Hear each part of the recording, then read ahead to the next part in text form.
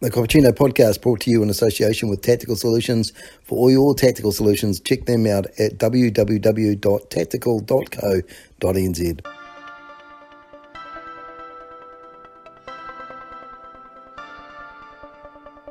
It's that time again, so grab yourself a cup of joe and get ready for the Cappuccino with Constable Brian.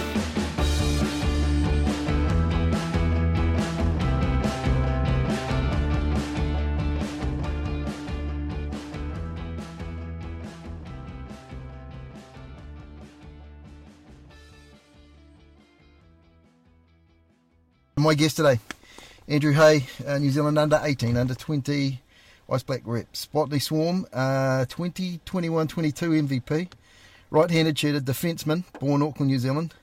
He's been the longest reigning captain in the NZIHL. He's been with Botany Swarm and lifted the Burgle Cup 4 times, which for our Canadian listeners is the semi-equivalent to the Stanley Cup, I guess you'd say. That'd be fair, Andy? He's won the gold, silver, bronze at World Championships. Best D-man and most penalised player. Respect.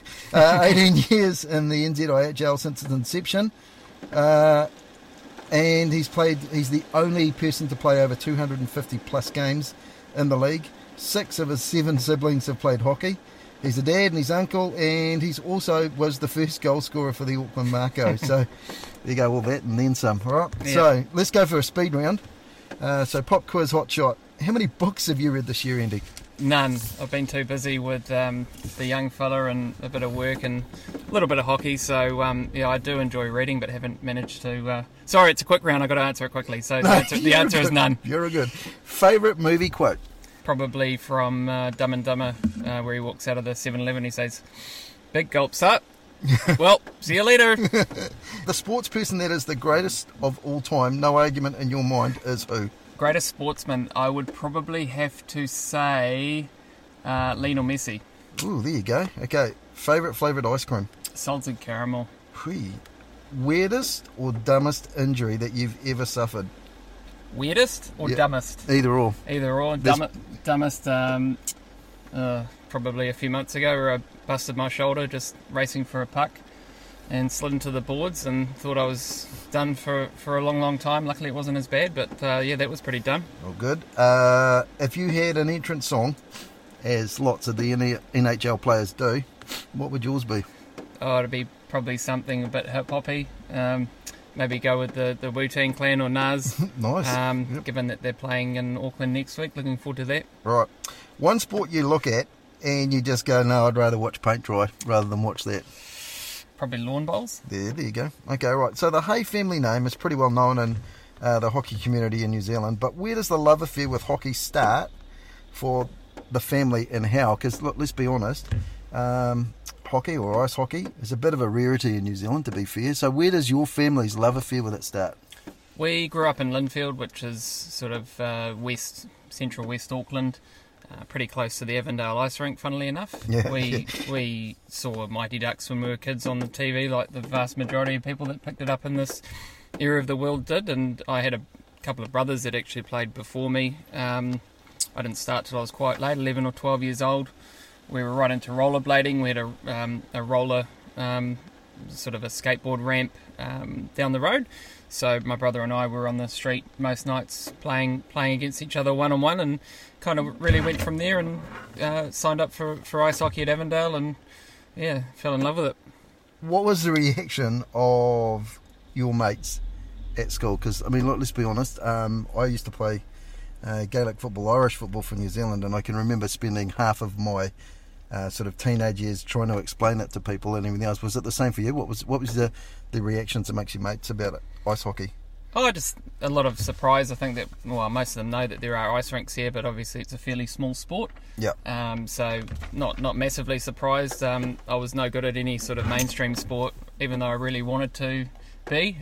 Just didn't quite have the skills or the athleticness. But luckily ice hockey came along, and you're really enjoying it. And people still I catch up with that I haven't seen for a long time are still saying he's still playing, and he's still playing, still enjoying it, still fortunate enough to get out there most weeks. So I've got to ask you this question, and it's not even in my list of questions, but do you get the when you take the pads off and everything else.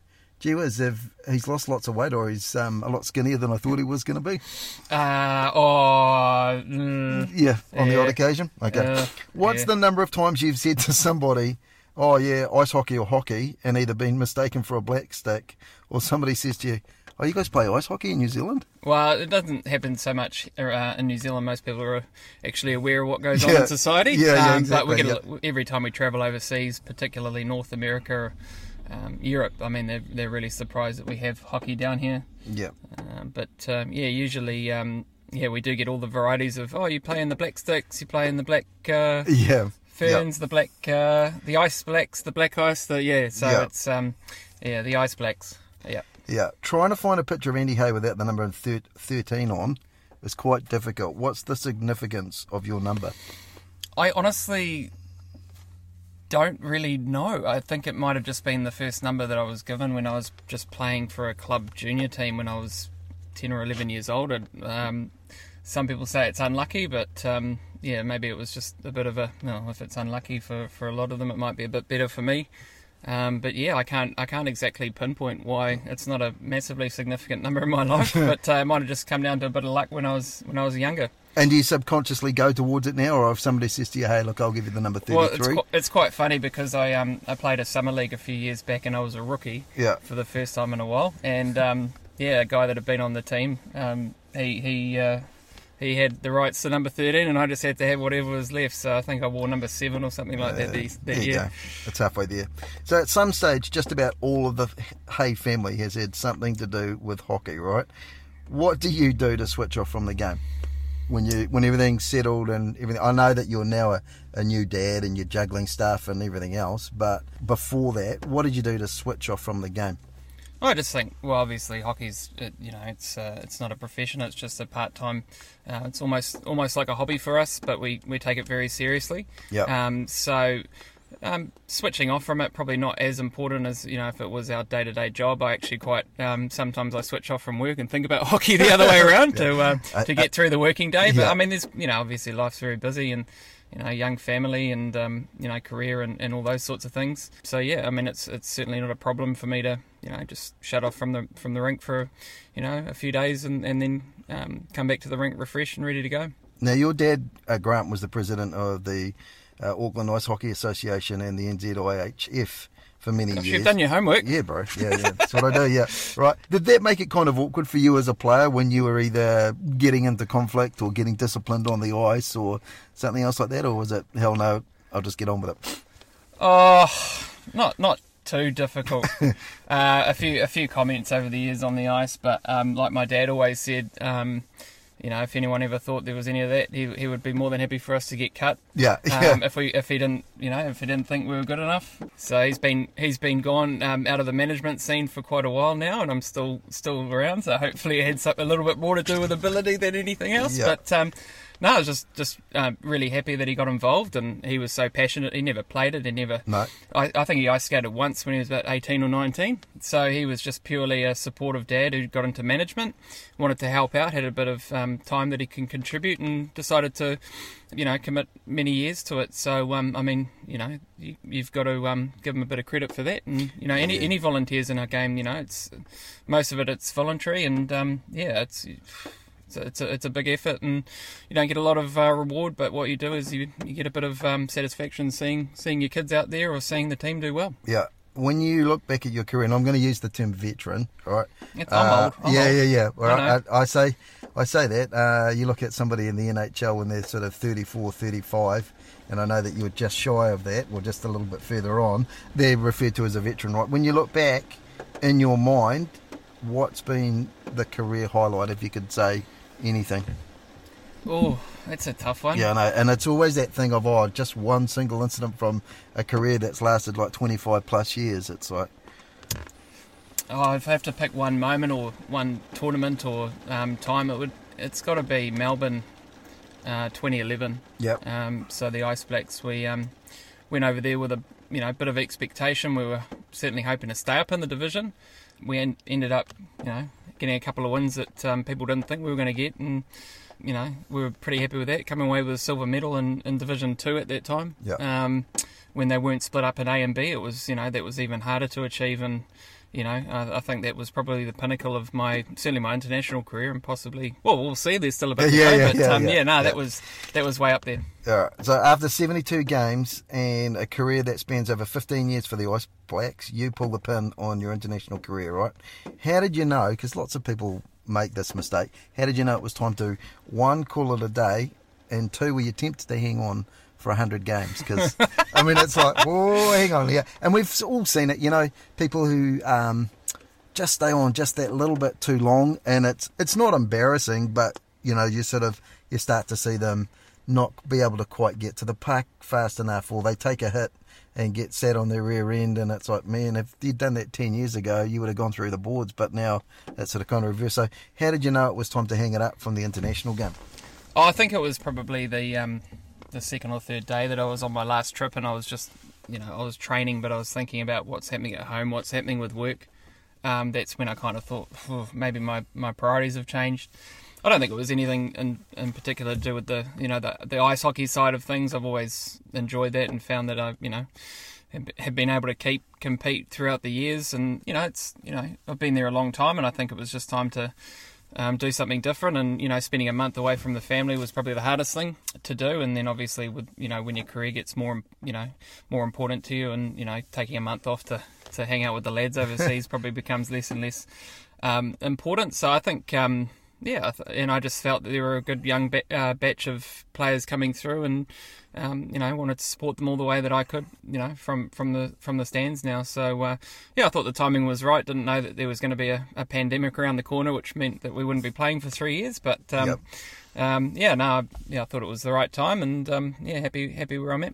Now, you're the first player to play 250 NZIHL games, right? So before I ask you what do you put your longevity down to give you some idea and put that in perspective, do you know how many games of Super Rugby Richard McCaw played?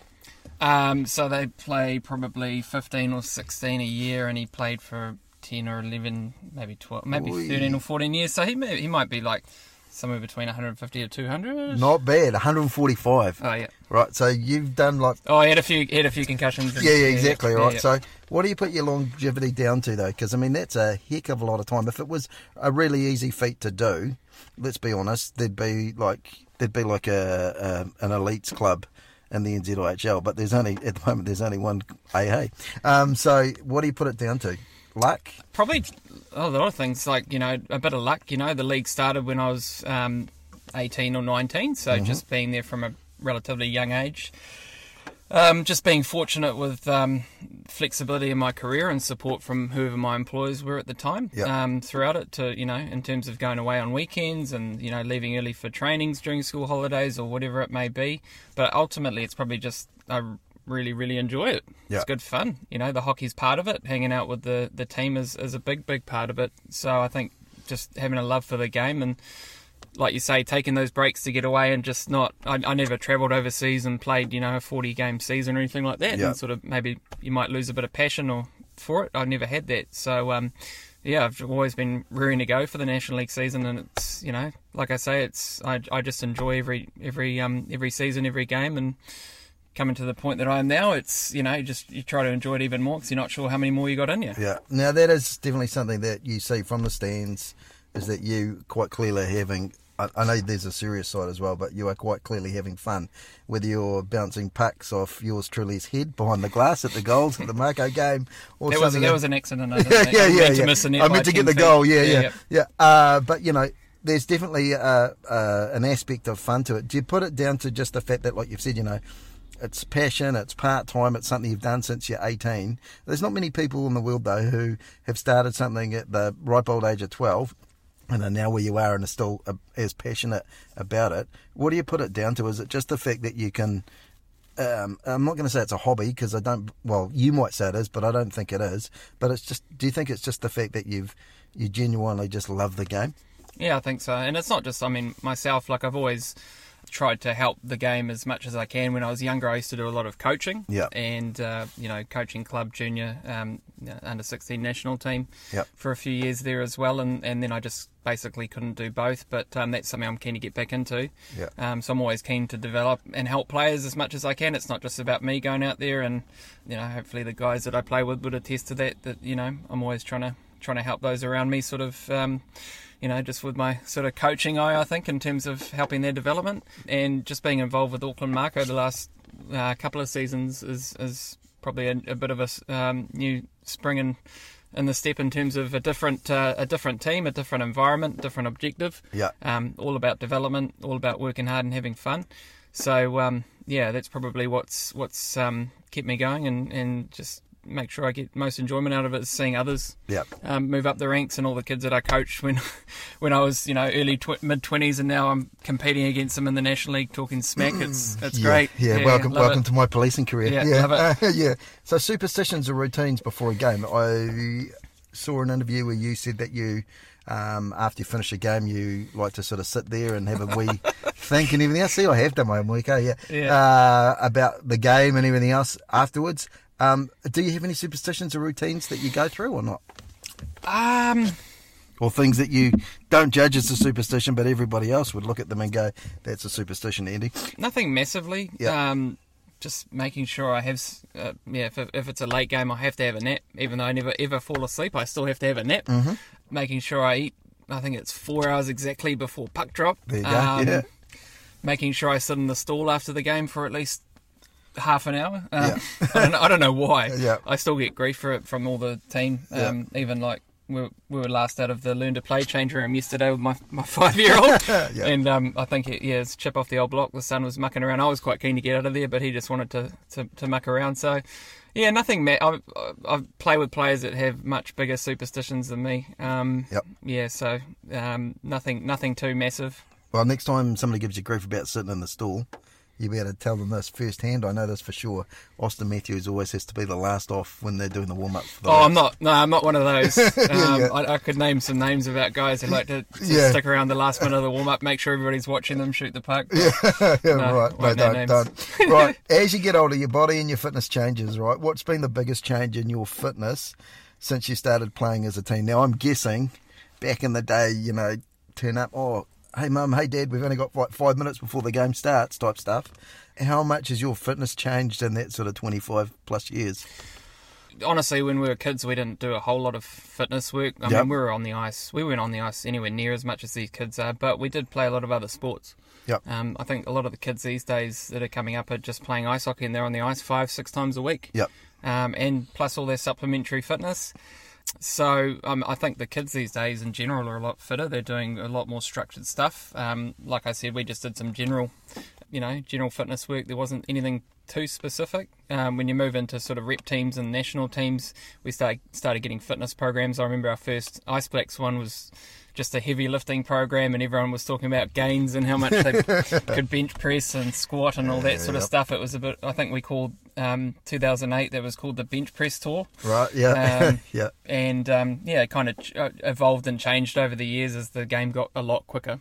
So you have to focus on that a lot more. And now it's, getting a bit older, you just got to make sure that the body's right, and you're dealing with niggles, and you're doing the work to make sure that you can perform on the ice. And I mean, it's probably moved a lot more from heavy stuff to a bit more agility and flexibility and speed work and those kinds of things. Now, I know Dr. Val's very keen on yoga, right, which I get because I'm about 20 years older than you are, so I'm definitely into that. But do you find that you have to do, like, after you finish playing a game, you've got to do a stretching routine, or do you just good to go?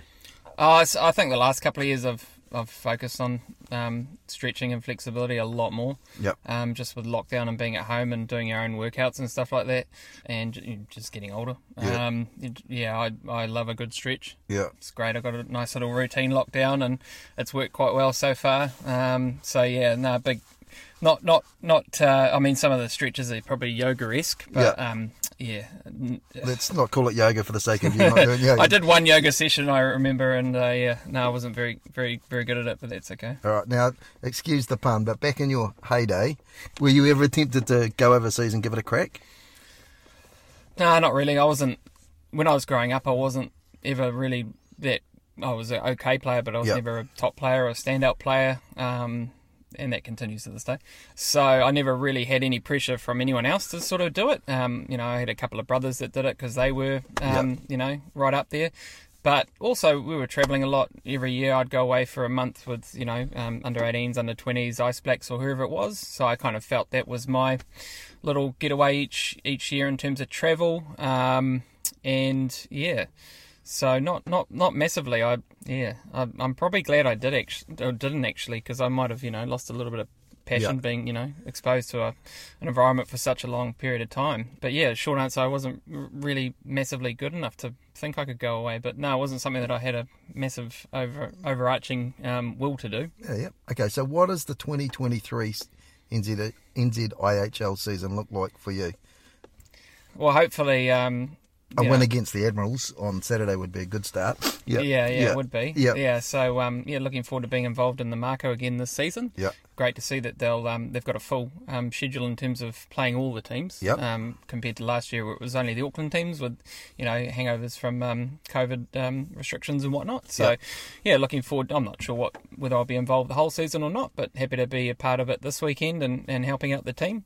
And then nursing some bruises and suiting up for the Swarm the next day against the Mako. That'll be we've done that for a couple of years now, so it's good fun. Yeah. Now at some stage, after all the appearances for the Swarm, you get the call up for the Auckland Mako as a sort of foundation / mentor player, right? Now, when I was trying to explain this to people overseas, they're like, what? So when the concept of the Mako was explained to you, like you can win the game, but you can't win, you can't get any points, you can't make the playoffs, what were your thoughts as a player, like before you kind of got the bigger picture and went, okay, cool, this is going to develop our under 23 players, and some of those players that are on the bench will actually get to have a game? Were you like, what? You what? This is going to work, but I don't know how the public's going to take it up or that type of stuff or not? Oh, not really, because I know a big issue that the game has had over the last wee while is retaining those players out of school and moving into working and joining the workforce and moving out of home and all those sorts of things. So I thought it was a great concept. Some of the younger kids were struggling getting ice time in their respective National League teams. So, that's fundamentally the concept is to develop the junior players, and I'm a massive fan of that. So I obviously bringing players in and out, you can't consider yourself a fully fledged NZIHL team, hence why you can't win playoffs, etc. And where it will move in the next few years, not exactly sure, but excited to see. But no, I was a big fan of it for sure. Has it surprised you the uptake from the public for the Mako? Because I think so. Obviously, the following online in terms of social media and the amount of merch that you see walking around the rink, I think it's great. I think it's almost everyone's an Auckland second team. There's been a bit of a tribal culture with Admirals and Swarm. You're one or the other, obviously.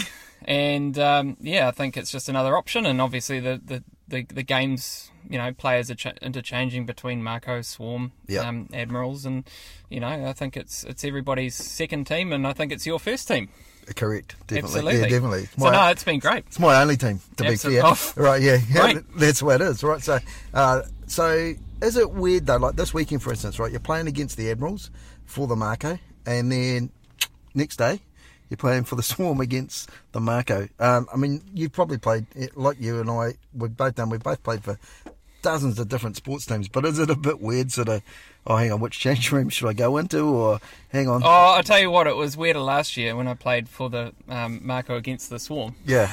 That was new. I'd never done that ever, so I got a bit of grief from the guys, and there's a bit of chirping and a bit of contact, but no, I think everyone has bought into what they're there for, and it's to develop the junior players, and I think they're doing a great job. We get one game, but there's also national programs in place, which, all the kids come with a certain level of skill and knowledge around the game. And so I'm just glad to be part of that. And, if I'm dressing for them one night and then playing against them the next, I think it's great. The banter's fantastic. I bet it is, yeah. You only get bits of it. The cool thing about it for me is you can actually hear kids up in the stands as I'm wandering around who will actually say that when they get a little bit older, they want to play for the Mako, which is quite impressive. So you once said, over time it's important not to let the highs and lows of hockey impact other areas of your life, right? Don't let you, as who you are as a hockey player, define who you are in areas of life that really matter. Do you think it's harder or easier for athletes these days compared to when you started? I mean, let's be honest, when you started, and we're going back, like sort of 20, so we'd be talking 2000, there wasn't an awful lot of thought put into, and I'm like an 80s, 90 athlete, so there was even less, thought put into athletes' well-being or their mental health or something. You just turned up, played the game, and everything else just didn't matter. Do you think that it's actually harder for today's athletes with some of the pressure they're under and some of the other sort of outside influences? I mean, like when we started off playing, for instance, I'm betting that you didn't have a social media account, and there certainly wasn't some social media manager following you around saying, "Hey, Andy, can we get a quote on the game?" So do you think it's easier or harder? I don't know. I guess it kind of really depends. It's probably case by case, but generally, I think anything's harder in today's society. There's quite a lot of pressures, and there's not a lot of positive news out there. So whether people are using hockey as a bit of an escape from that, so then they try to get a bit more enjoyment, or whether it's the other way around, they go in and they let those external things sort of affect it. Because at the end of the day, in New Zealand, it's an amateur sport, and if you're not enjoying it, like this is what I say to myself, and this is what I try to say to other people as well. I mean, if you're not enjoying it, then maybe there should be another option for you. It's got to be fun, and I think the parents need to understand that as well. They shouldn't be placing too much expectations on their children. It's a really difficult question to answer, to be honest. But I would say over the years, to your point around social media, it certainly hasn't got any easier. No. If you had a bad game, chances are that the only people that saw it were the people in the ring. Now, you make a mistake and you've got a few thousand people potentially watching you online on live stream, and then obviously all the razzmatazz with the other social media commenting on it. So, I think it is probably harder for the kids coming through. Yeah. Now, many people look at hockey and turn up to games to watch the NZIHL teams, expecting the Hanson brothers from Slapshot, Tom Wilson, or sort of Milan Lucic to sort of happen, right? Is it important for the game in New Zealand that we try to keep that part of hockey to a minimum, or to attract people, or do you just think it's just a necessary evil? I mean, like let's be honest, we both watched league games where people have put big hits on one another, and one player sort of tapped the other one on the shoulder and sort of said, "Yeah, good hit," or that type of stuff. We're not talking putting people through the boards or that type of stuff. And like you say, I mean, it's amateur, it's not professional, and you can't expect a guy to turn up next week if you've pushed him through the boards and broken both of his collarbones and that type of stuff. That's probably a career ender. So do you think it's a necessary evil, that sort of aspect of hockey, or do you think for local hockey, New Zealand hockey, it should be kind of kept to a minimum? Well, I think we align ourselves with the international game. The international game has said that fighting doesn't belong. Which is contradictory to, not contradictory, but not in line with, for example, the National Hockey League, where, fighting is part and parcel of the game, albeit they are still trying to, I guess, reduce it as a bit of a marketing ploy. So does fighting have a part in our game? Look, it's a physical sport. It is going to happen. I think what the key thing is that, if people are going to do that sort of thing, they understand the consequences. So there are consequences for it in terms of suspensions. So, I mean, I guess there's always that argument around, where it sort of polices the game, and I don't know whether we've got that kind of history here to argue with that. It's usually not really the case. So, I think... it's a tough one, because it's, you could argue it's part of the history of the sport, but I think we've made a pretty strong position in terms of we're aligning ourselves with the international game. We more want to emphasise the speed, the skill, the finesse, the pretty plays and those sorts of things, rather than the biff of it, and, the way society's gone as well. I think, we probably shouldn't be highlighting that part of the game. Now, I've got a theory on people with NHL teams in New Zealand, right? That's either a moment in time. So for me, I support the Flames because, as I was playing field hockey. I saw the Stanley Cup first time, and the Flames were in the Cup. I saw Mike Vernon playing goal and went, well, hey, look, that guy's that. Or people go to Canada or overseas and they go and see their first NHL team and go, boom, that's that. So the question is, who's your favourite NHL team and why that team? I don't have one. There you go. Yep. To your point, I was growing up, I'd watch a little bit on TV. We get a little bit of hockey on ESPN. Yep. So when I was younger, the Avalanche was strong for a while there. The Devils were strong for a while there. When I was younger, I used to sort of try to model my play on Scott Stevens. There you go, yeah. So I was going around, trying to make big hits and those sorts of things. So to answer your question, I don't have one. I try not to be a bandwagon. There's something about seeing sports teams win after not winning for 45, 50 years. It happens every now and then in basketball, baseball. Will it happen this year in the NHL? I don't know. I think that would be really, really cool to see. AJ Spiller will lose his breakfast if the Leafs win. That's all I'm going to say about it. So okay, so let's put it another way then. Right? Say I'm going to Canada and I say to you, hey, Andy, I'm going to bring you back a jersey. Which team's it going to be? Oh, there you go. That's kind of then making my favourite team. Probably a Kraken jersey or a Golden Knights, just because they're new and cool. There you go. And they're both doing pretty well this year. Okay, so who's the player in the NHL that you're currently keeping an eye on and why? Probably, that's a tough one. Yep. I don't really get a whole lot of time to watch the games. Come on, you do the sneaky YouTube thing like I do and watch the 7 minutes highlights if you know it's a good game and go, oh yeah, okay, cool, no worries. Yeah, surely, I do actually. Yep. I quite like Gabriel Velarde from the Kings. Yeah, yep, okay. So he's quite young. Well, you won't be seeing much more of him this season, so that's, Yeah, I know. Yeah, oh well, hey, what would the Andy Hay of today say to the Andy Hay and the under-18 New Zealand team if that kid came to him and said, I want to be in this game for another 20 years, what advice would you give me? Play like every game is your last game. There you go. Yep. Okay. And then there's the stellar moment of your career. He says in mirth, right? The Auckland Mako play their first game in the NZIHL against the West Auckland Admirals. And apart from Bar Bialik's Herculean efforts and goal, some guy wearing the number 13 scores the first goal in Mako franchise history, spins around and then goes fins up motion on his helmet, right? What did that moment feel like? Because it's not very often you get to score a goal for a franchise that, who knows if the Mako are going to be around for another 40 years. If the competition spreads out to another 20 teams, let's hope so. What's it feel like to score a franchise first goal? And was the fins up motion planned beforehand? Or did you guys have a chat in the changing room and go, the second somebody manages to get one and go fins up, would you? Anytime I score a goal, I'm usually, I'm not one to massively celebrate, but for some reason I felt like that one was pretty cool. Yep. It was just, we were from memory losing 3-0 and the game only had a few minutes to go, so I think it was just getting something on the board. Yep. And, we still at that time had a chance to possibly even tie or win the game, so there was probably that first part, and then I think I may have spoken about the Mako celebration with the fins up.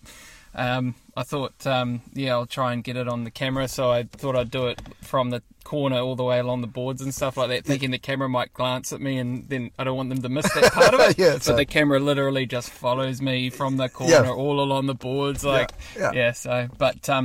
was just, it was a pretty cool feeling. I probably wish it was one of the younger guys, but that's okay. Hey, look, that's all right. That's what it is, yep. So part of the reasoning behind the creation of the Auckland Mako was to give under-23 age players an opportunity and an entry point in the NZIHL, right? Like we've spoken about, some of those players were missing out on an opportunity, which clearly has shown big dividends for the game, because all you got to do is look at the under-18s results and everything else. What's it like being a mentor player for the Mako? Like you said, because, you play for them on the Saturday, you don't play for them on the Sunday, that type of stuff. What's it like being a mentor player for the Mako? And like you said, there's some of those kids that you've probably taught and learned to play, and now you're playing alongside them in the rink, and I bet you they're chirping your ear off. But what's that like? Oh, it's great. I enjoy it. So I did do quite a bit of coaching when I was younger, and I don't, unfortunately, don't have as much time at the moment to do that. So I kind of see that as part of, what I'm trying to get back into eventually. Yep. So yeah, no, it's great. A lot of new friendships. You get to know these kids that you're playing against regularly in the National League. Most of them are coming in. They're all really, really strong, skilled hockey players and confident, which is great. Yep. They're keen to learn. They will listen. They'll take it on board. You got a good coaching staff around you. No, I love it. It's great. What was your first hockey, oh my God, I'm old moment? I'm old. Yeah, like maybe the kids have been playing some music in the changing rooms or something else like that, or they've said something and you've gone, what does that mean? Or it was probably something technological, like there was some chat about something online or something, and I was just like, what? I don't know what you're talking about. Yeah. Thinking like you're, and then I looked around and everyone kind of knew what it was. Yeah. So it's like, there you go, cool. That's probably it. Living the dream. Right, now, as a mentor player, right, and like you said, you've coached a lot of these kids as well, do you let people play their game and then have a few suggestions afterwards? Or will you say stuff to them on the ice, sort of, cover that guy, do this, that type of stuff? In your opinion, what's the best way to pass some of that hay knowledge on to those younger players when you're out and about and actually as a mentor player as opposed to a coach? Because, people like AJ, coach of the Makos, he can do that from the bench. He can say, hey, look, do this, you need to be able to do this and everything else. For you, it's a little bit more complicated because you're actually out on the ice. So how do you do it? And it's just, we don't have a whole, from the time we get to the rink to the time we leave the rink, there's not a whole lot of time. It's just a few introductions, a few quiet words. I'll usually be paired up with a young defence player, and so you've got a bit of time on the bench, and obviously on the ice is pretty quick as well. So it's really just, hey, look, you're obviously a good player. There might just be small things here or there. A lot of it, quite often, is just communication. Yep. So those who play with me know I'm just screaming out the whole time. Really, I've never seen that. Yep. The crowds are so big that you can't. I've heard you. Yeah. So it's usually, honestly, it's just you're a good hockey player. You've got good. They're more skilled than me. They're better skaters than I am. So it's just like it's more about sort of understanding the game as much as they can. So it's always going to be, you're a good player. We're not going to obviously change what kind of player you are or anything like that. Yep.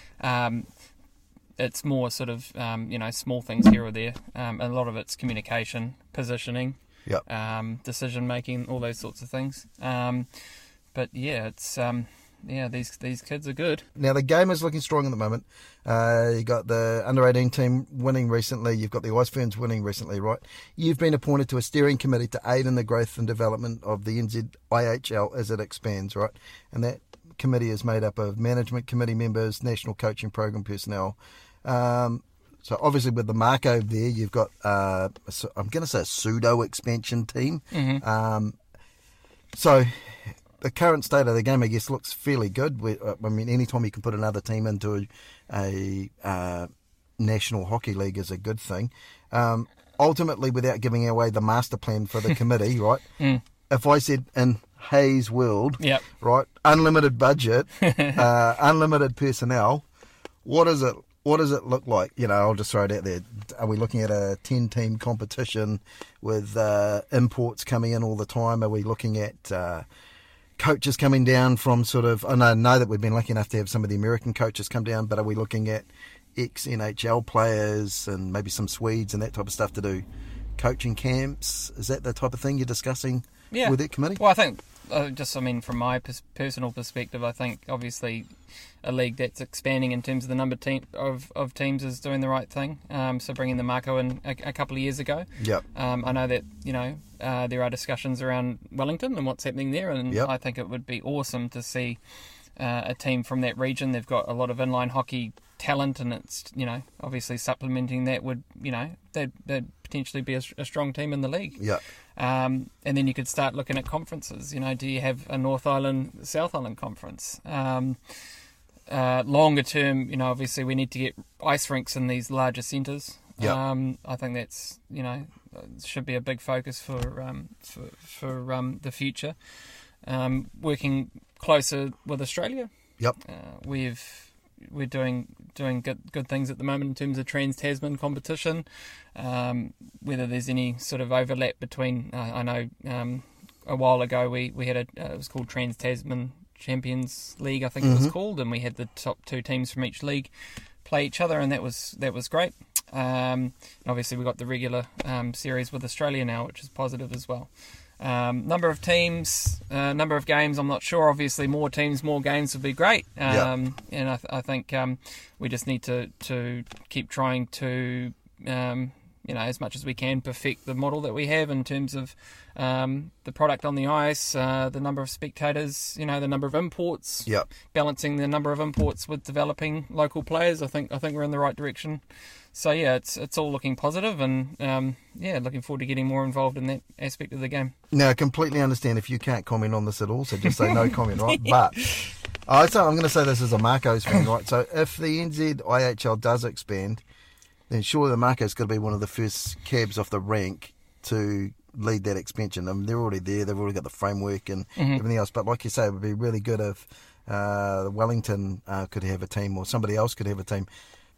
So do you think that that's a possibility with inside the next, let's say, 5 to 7 years, that the league looks to expand a little bit further than even as it is? Yeah, absolutely. Yep. I think, obviously, it was a big step in the right direction bringing them in.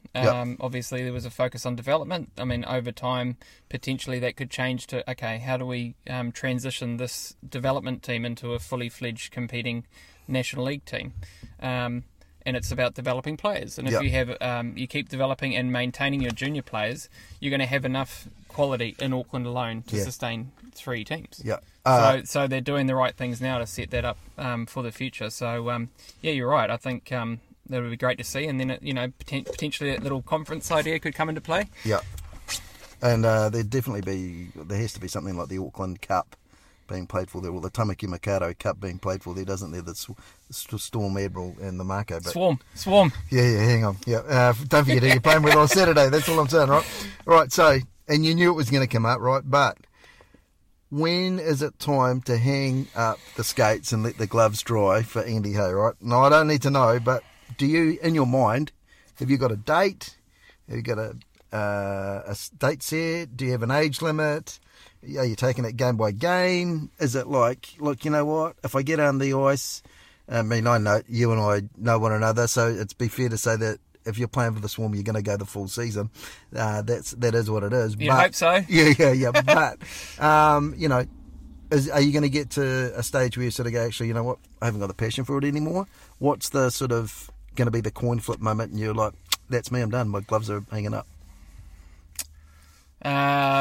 Probably when I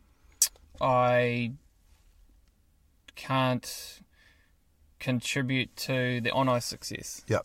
I think if I just started becoming a passenger in the team, that's probably when I'd be honest with myself and say, I'm probably not. I don't want to sit on the bench and at the behest of taking someone else's spot. Yep. So that would probably be it for me. I don't feel like I'm quite there yet. No. That would probably be it, where I'm just sitting there going, maybe I should, I'm not just going to stop playing and get rid of it. I'll certainly stay involved somehow, whether that's in management or admin or coaching or development or something like that. So that would probably be the trigger moment for me. But as it is, I'm, still enjoying it, and we've still got things that we want to achieve, so maybe if we achieve those, we'll evaluate and see where we get to. But for now, just enjoying, like you say, taking it a game at a time. What will life look for you like after your playing career? Because, you say it's only a hobby and, we're only amateurs and everything else, but for Andy Hay, the person, ice hockey and Andy Hay are almost sort of synonymous with one another. It's like me and policing type stuff, right? So are you interested in coaching? Do you think you'll manage? Or will you be doing that old sort of Michael Jordan thing of sitting up in the stand? As he said to his son once, he said, what I want to do is sit there with a bucket of popcorn, see the latest star in the NBA slam dunk something. He said, have a big pot belly, turn around to my son and say, you know what, my day, I could have taken him. Or do you think you'll be like more hands-on and getting involved and doing stuff and that type of stuff? I've got a couple of sons now, so I'm hoping that they'll not pushing them too hard. They've obviously the 4-month-old's not on skates yet, but not yet. The 5-year-old, he's certainly taken to it and enjoying it, and just you want to go, I love it, Dad, I want to get going. It's like fantastic. I'm not going to push him to stay on it. So probably my first focus will be obviously spending more time with family, and then if they want to get into hockey and develop through that, then I may just get involved in terms of coaching them, or maybe coaching junior teams, or we'll see. It's been a while since I've coached, so I need to refresh myself. But coaching, management, administration, I'm not exactly sure, but I will I will stay involved. I'm not exactly sure what capacity. We'll see. Time will tell. But I enjoy coaching. I enjoy thinking about the game, talking about the game. So we'll see. You see some players and they just walk away from the game, and literally they walk out of the stalls and that's their last game and they're done. And you see them on the odd occasion come up in the stands, and that's about it.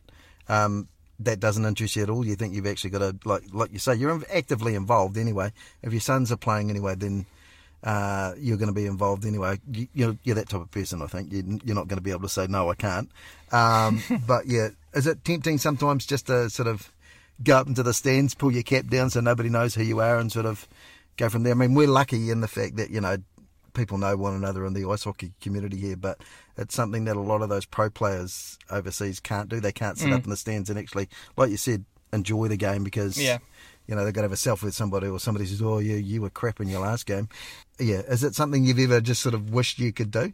Or you just, because of the sort of, I don't know, because it's not a huge sport in New Zealand, you can get away doing that anyway? That's fine. I went to the Icebacks game though. I knew who I was, so I honestly, it's not going to be a problem at all, I think. I sat there, watched the Icebacks game with my son and wife, and we had a great time. So I don't think that's going to be an issue. Whether I'm not entirely sure, but and when you watch the Ice Blacks, or when you watch the Swarm and you're not playing because you're injured or something, what type of spectator would you describe yourself as? Because you're vocal out on the ice and you're fairly passionate out on the ice. Do you carry that passion on as a spectator, or do you just sort of I don't sit there screaming at the TV or anything. It's usually a bit more internal. I'm not one of those spectators, get up and jump around if we score and then yell if we. I try to keep a little bit of an even keel, and I probably do the same thing when I'm watching. If I'm watching a game that on TV, it's kind of like keep my thoughts to myself. Mark Graham, the Warriors coach, once said to me, here's a tip. He said, because you seem like a little bit like me. I'm like, what's that? He said, take an entire packet of gum, put it in your mouth and chew it. And he said, you won't be able to say anything. He said, you'll just wander around in circles. I was like, fair enough. So if you want to follow Andy and all the clubs that he plays for, he only plays for two, let's be honest, the Mako and the Swarm. It's Botany Swarm on Facebook and Insta. It's the Auckland Mako on Facebook and Insta. The NZIHL site, you can go to the AIHA .org for NZIHL tickets. Just as a sort of last question, who's a couple of players that we maybe should be looking out for this season? Or should I rephrase it and say, who's a couple of players that you should be looking out for this season? That I should be looking out for? From our perspective, we've got the Mako's always got lots of young, good, promising guys coming through. So anyone in the Mako I would be watching out for, because they're skilled hockey players, they're quick, they're fast, and they're the goods, and they'll be the goods for the game for the next 10-15 years, hopefully. From Swarm's perspective, we've got a couple of new additions to our roster. Jackson Fontaine, who's a Mako alumni, is joining the cause. So I think he'll be one to look out for. He's an exciting young talent. Anyone else from Swarm? I think Luke Simon. Again, another Mako alumni, and I think he's prepping up for a big year. And just so that I can ready for this, because this is just dad joke after dad joke, just so I can poke a stick at the sort of the Swarm's nest here. If I said to you, who's going to win the entire thing this year? Hockey will be the winner on the day, Brian. There you go, right. So, Andy Hay, completely uncommittal as normal. Andy, thanks very much. It's been an awesome chat with you. Make sure you get along and watch the games this season. Ice hockey could do with your support in New Zealand, and make sure that you get along this Saturday to see the Mako play the West Auckland Admirals, and maybe you might even see Andy Hay go fins up again. Appreciate it. Yeah, cheers. Thanks for listening. But please do Constable Brian and I a favour and be sure to subscribe so you don't miss out on the next Cappuccino podcast.